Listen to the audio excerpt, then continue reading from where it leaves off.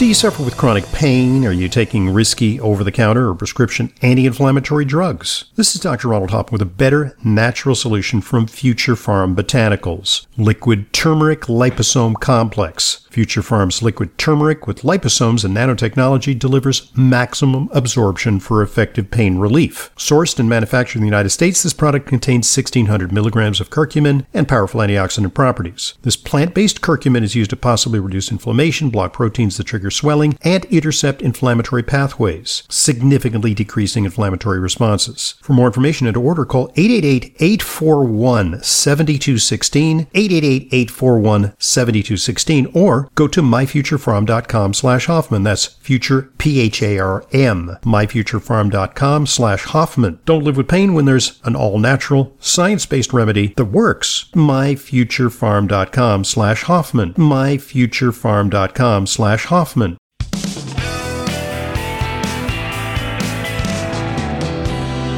Welcome back to today's Intelligent Medicine Podcast. This is our weekly Q&A with Leyla. Leyla Muden is my trusty sidekick. She's our nutritionist in residence.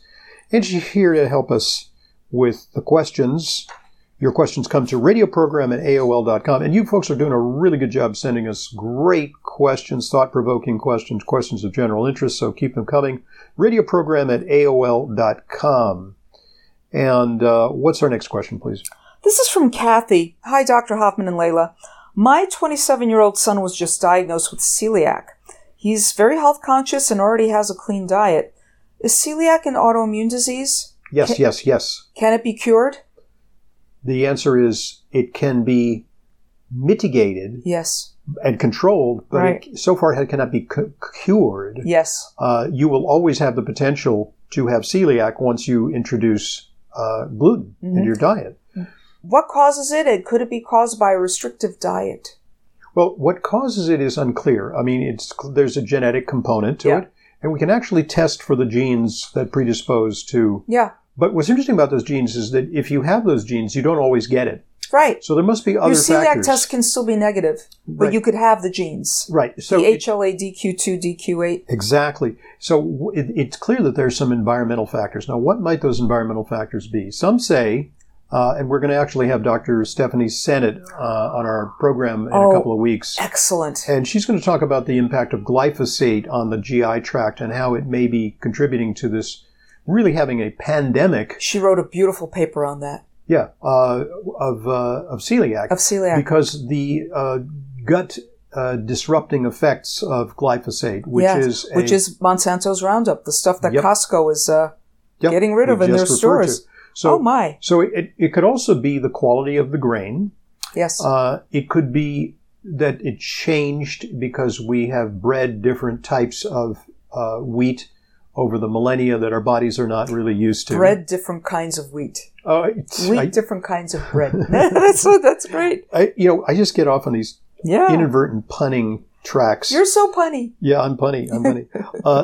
But we, through, our magnificent agriculture and, for the sake of productivity and for the sake of palatability, we've created very gluten-laden grains that may make it more likely that our GI tracts are challenged. Yes.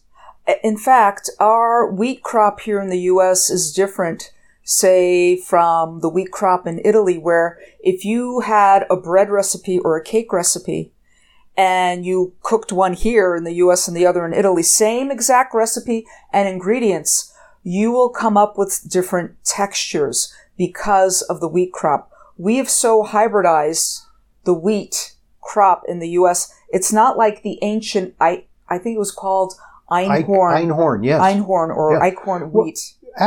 Apropos, when we talk about a paleo diet, the rationale for the paleo diet is that our bodies evolved over millions of years. Yeah. And in a very short time, we've introduced new foods. Now, you may say short time. People have been eating wheat since the time of the Babylonians, the Assyrians, the Egyptians. They had wheat or predecessors to modern wheat. Mm-hmm. But that's a relatively short time for the body to adapt to a new food. Yeah.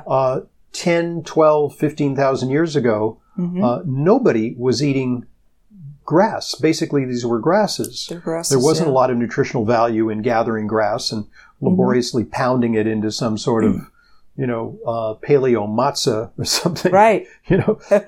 But I mean, it wasn't like they didn't use grains and seeds. Yes. But they were consuming far less of that than we because did. it was labor intensive. They had to pound it and pound it. And it was a proto wheat. It was different genetically. It's different. And different than what is being grown. One theory, and here's, for example, other populations were only very recently introduced to wheat. And I'm thinking of like Northern Europeans.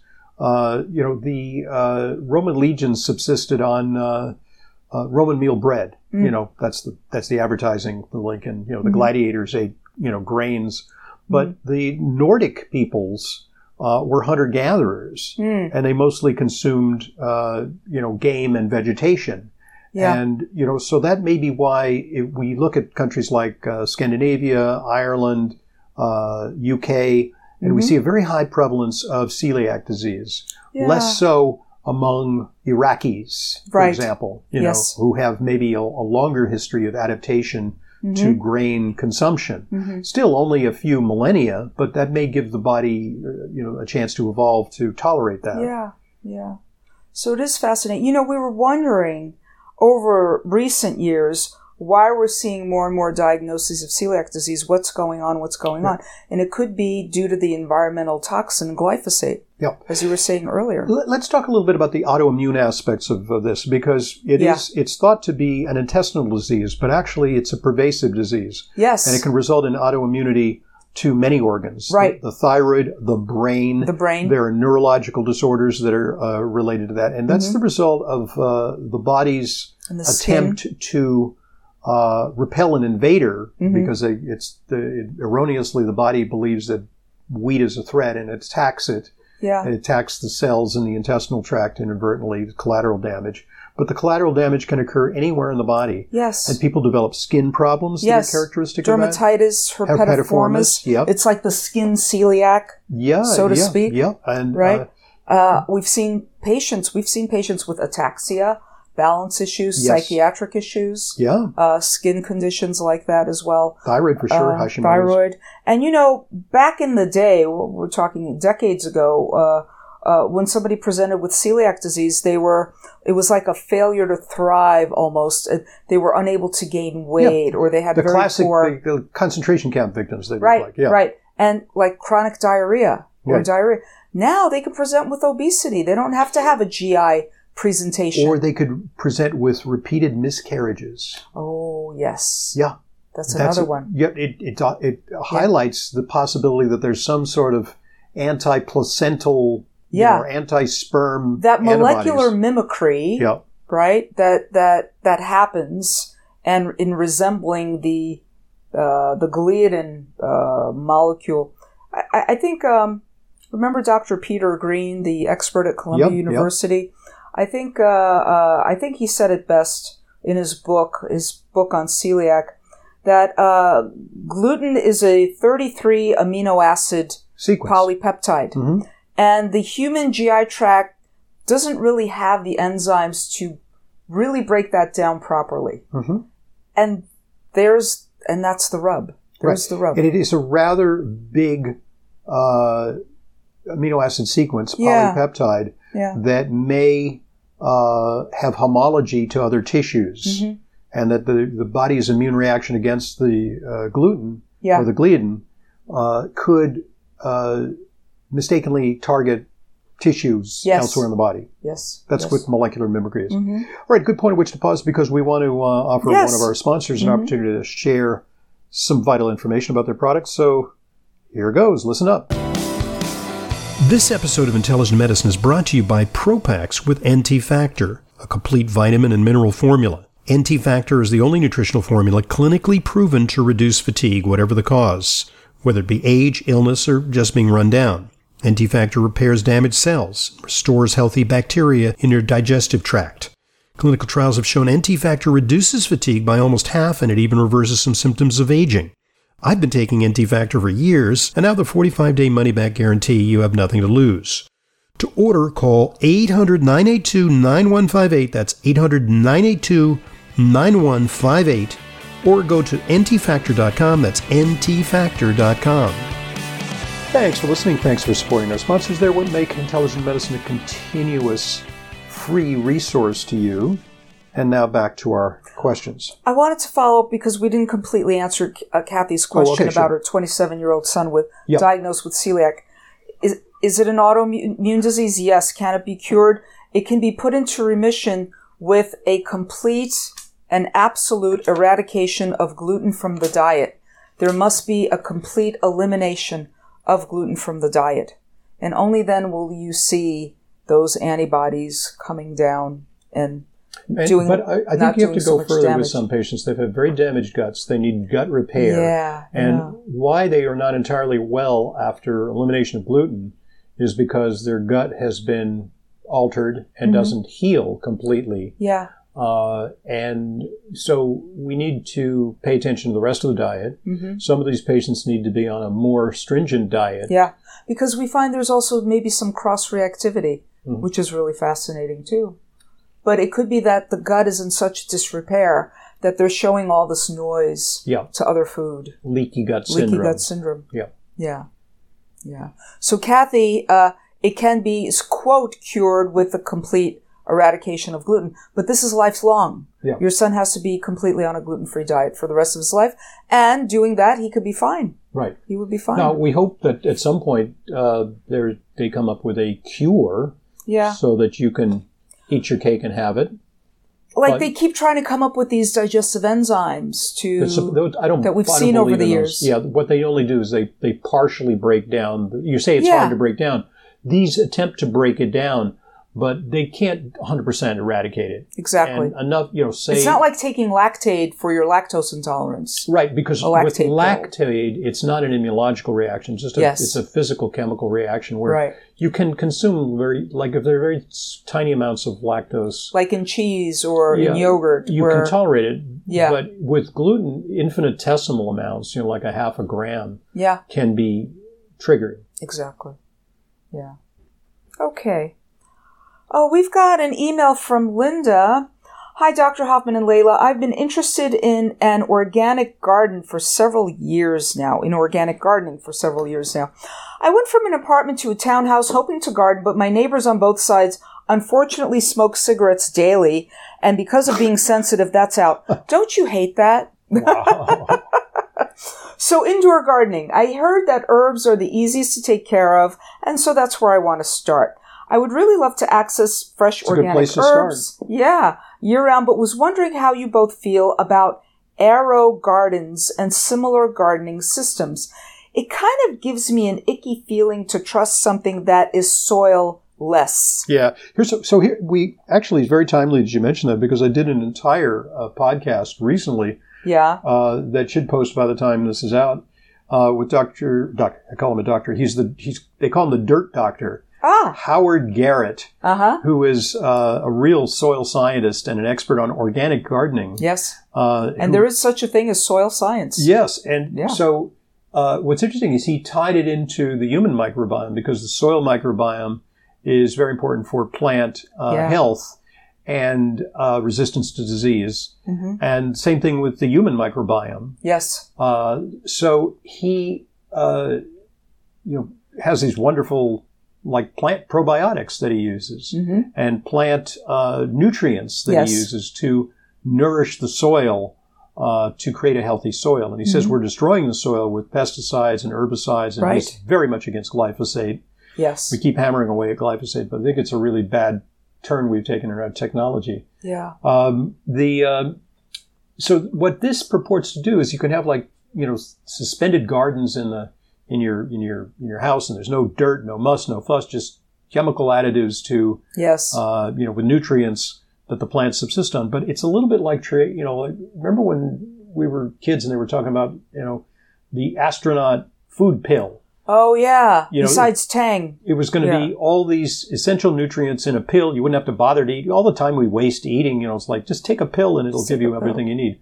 But those solutions fall short of real food. Yes. And the same thing with plants. The plants, I think, need soil. So you could probably successfully grow plants. Will they have a good nutrient value? Maybe. Will they have the full robustness of plants grown outside? Probably not. Yeah. And the other thing is, it's like a closed system. It's like a circle. The soil is what brings the nutrition and life to the plants. So that soil is actually being, I want to say, absorbed. The soil is becoming the plants. We eat the plant, and that is what is us.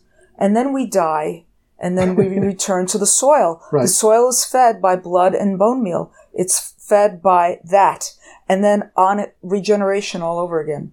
This is the system. They have this is the ecosystem. They have these systems where instead of a cremation or a cemetery, they can put you into a plant. Oh. They put you, they plant you into a plant. Wow, I wouldn't mind that. Yeah, that's so Gaia. That would be it's like back to the earth. That would be apropos for me. That's a great idea. Right. Wow.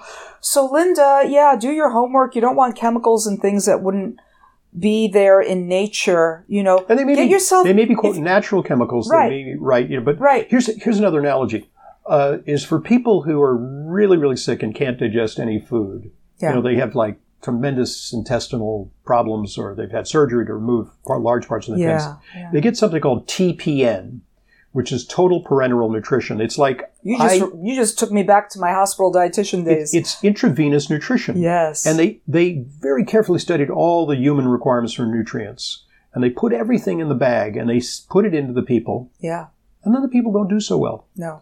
Because not long term. Because it may sustain you for a while, but we don't understand enough yet about all the things that go into nutrition to put it into a bag of synthesized components. Yes. And same thing with the soil. They're probably going to get it, 80% right. Mm-hmm. But there's missing components. Well, here's the thing. When you do TPN, and that means you're going through a vein, whether it's PICC line, central line in the neck, something like that. Long-term use of that is not great because of something called bacterial translocation. Oh. The microbiome in your gut is looking for the food that you feed orally. Oh, no. And when that food is gone, and you're getting it through your vein, through TPN, then that bacteria is going to go where the food is. Wow. What does that turn into? Sepsis. Oh, and then you die. Yeah. So short-term emergency situation, a couple of weeks, maybe under a month or so, that you could be on TPN if you're in an acute situation, whatever, something like that. But after that, it's got to change. Otherwise, that bacterial translocation can happen. Wow. Plus, I mean, you're not putting anything into the microbiome, into the intestinal tract. And so the bacteria that normally are there that perform essential functions for immunity and for even synthesizing nutrients, they have no substrate. No. It's like, what happened? We're a desert now. Yeah. Go find the food. Yeah. Yeah. Wow. Isn't that something? The last patient I had is a hospital dietitian. Before coming to work with you, Dr. Hoffman, back in 2005. Yeah. She was on TPN. Yeah. She was one of my patients on TPN. She had diabetes, schizophrenia, a couple of other things. And she did well on TPN. The diabetes was nearly gone. Yeah, because they absolutely controlled her. They controlled the calories and everything. Yeah. But later she died of sepsis because she was on it for over a month. You can't do that long term. But she had no choice because, she had a terrible form of inflammatory bowel disease where even though we tried feeding her orally, it all went awry. It was over pretty much. So it's like a form of artificial life support. Yes. Where you couldn't quite mimic normal physiologic function. Yeah. There was no way for her to go back to PO. I remember that. Well, okay. Linda, thank you for the question. Listen, get some good organic soil from your local wherever you go. Get yourself a nice planter, put it on your kitchen window, plant your herbs and grow them. Water them, have them in sun. And herbs are a good solution for indoor because, you don't have to have like massive space for them. A little goes a long way. Yeah. And you can get fresh herbs continuously to add to your food. Absolutely. So it's great to go and do that. Yeah. I mean, that's sort of like a dipping your toe in. I mean, you don't have to, grow like massive squash plants or something. Well, my husband likes massive squash plants. Giant he loves pumpkins. Squash. And I'm like, what are we going to do with all the zucchini? We give it to the neighbors. You give it. We give it. Yeah. It's like, what am I going to do with all this zucchini? I mean, I'm tired of eating zucchini. Exactly. Okay. Oh my gosh. We have an email from David. Hey, Dr. Hoffman and Leyla, what would you test for? If you had a patient that was struggling to put on normal body fat and didn't have symptoms that suggest absorption issues, oddly, I can gain muscle weight but no normal body fat. It's like I'm bony but muscular. I did have SIBO about 13 years ago and lost weight, but regained it, but have always struggled to put on normal body fat. Wow, that's a predicament. That is. It's the reverse predicament of most people. Right. Well, I think there's a little bit of a genetic programming. I think some people they're meant to be lean and mean. Some people are not programmed to have a lot of subcutaneous fat. Yeah. If he told me that he was just skinny and he lacked muscle, I'd say, well, check your male hormones, check your testosterone, check your DHEA. But it appears that this guy has adequate musculature. What's the problem? You're going to look shredded, and you're going to see the muscle definition and you're just thin. Other people who can't gain weight but aren't necessarily muscular or anything like this and absorption, no absorption issues are late stage diabetes where the pancreas isn't making insulin anymore. No more fat storage. Right. Well, they tend to lose a whole lot of weight. Let's presume this guy's generally healthy. Yeah. And I do sometimes, rarely, but, far more often to get people to lose weight. But occasionally we'll have a patient who says, I can't seem to gain weight. What would you feed them? Is there some formula that Eat some more carbs. Get some succotash going. Eat some good quality grains and things like that. Get some legumes in. But not eat more fat? No, eat more fat too. Well, you could eat simply more food. What we sometimes find is the people who complain of that have really internalized the fat phobia message. That's true. So they're trying to eat a healthy, low-fat diet. Right. But they can't gain weight. So they're eating a preponderance of protein and carbs. Yeah. But they're not getting sufficient calories to promote a positive equilibrium on their weight. Yes. Yes. That would normally happen in a young person on a low-calorie diet. But when they get older, past menopause, andropause, that will start to change because insulin resistance will happen if you're going to eat that many carbs, even though you are low-calorie. That could still happen that way. So in those circumstances, you're permissive of some healthy carbs. Yes, absolutely. We have a minority, just a handful of patients who are chronically underweight. I tell them I want you eating bananas and nuts every day. I want you to put nut butters on that good hearty bread that you're eating. I look for places to add more calories. More than anything else. Avocado's good? Avocado is great. Yeah. Make some avocado toast if you're able to liberally use olive oil. And, sure. Yeah, don't be measuring out your fats in your salad dressing or do anything like that. So we're looking for calories everywhere. One of the best places to get that is nuts. But something, it just is hard for some people. They really have trouble gaining. And then, what we often will say is do some resistance training because that will build at least muscle mass. Right. Well, David's complaining he's muscular. Yeah. Bony but muscular, but not, Well, the other thing is I think people have a distorted body image is if you go to, spend some time in China or spend some time in a country that is, less prone to obesity, although that's changing in China. And you see the average person is, pretty slim and trim. I mean, it's interesting when you look at, middle-aged and older people in certain other countries, like Afghanistan or something like that. Yeah. And the men are really lean and muscular because many of them are farmers or they're doing manual labor. Yes, but they're very, very physically active. They look, they're in their 50s and 60s and 70s, and they're very thin, but they're strong. So that's normal. Could be they're poor. Yeah. Yeah, that's the other thing. Yeah, they just don't have the luxury of sedentary lifestyle or they have to work hard, concentrated for the little bit foods. they get. Yeah. They're happy to go. We got a chicken. Oh boy, we got a chicken. It's going to last all week. It's like, who wants to feed? Who wants to exactly big soup? Oh right. My gosh, yeah.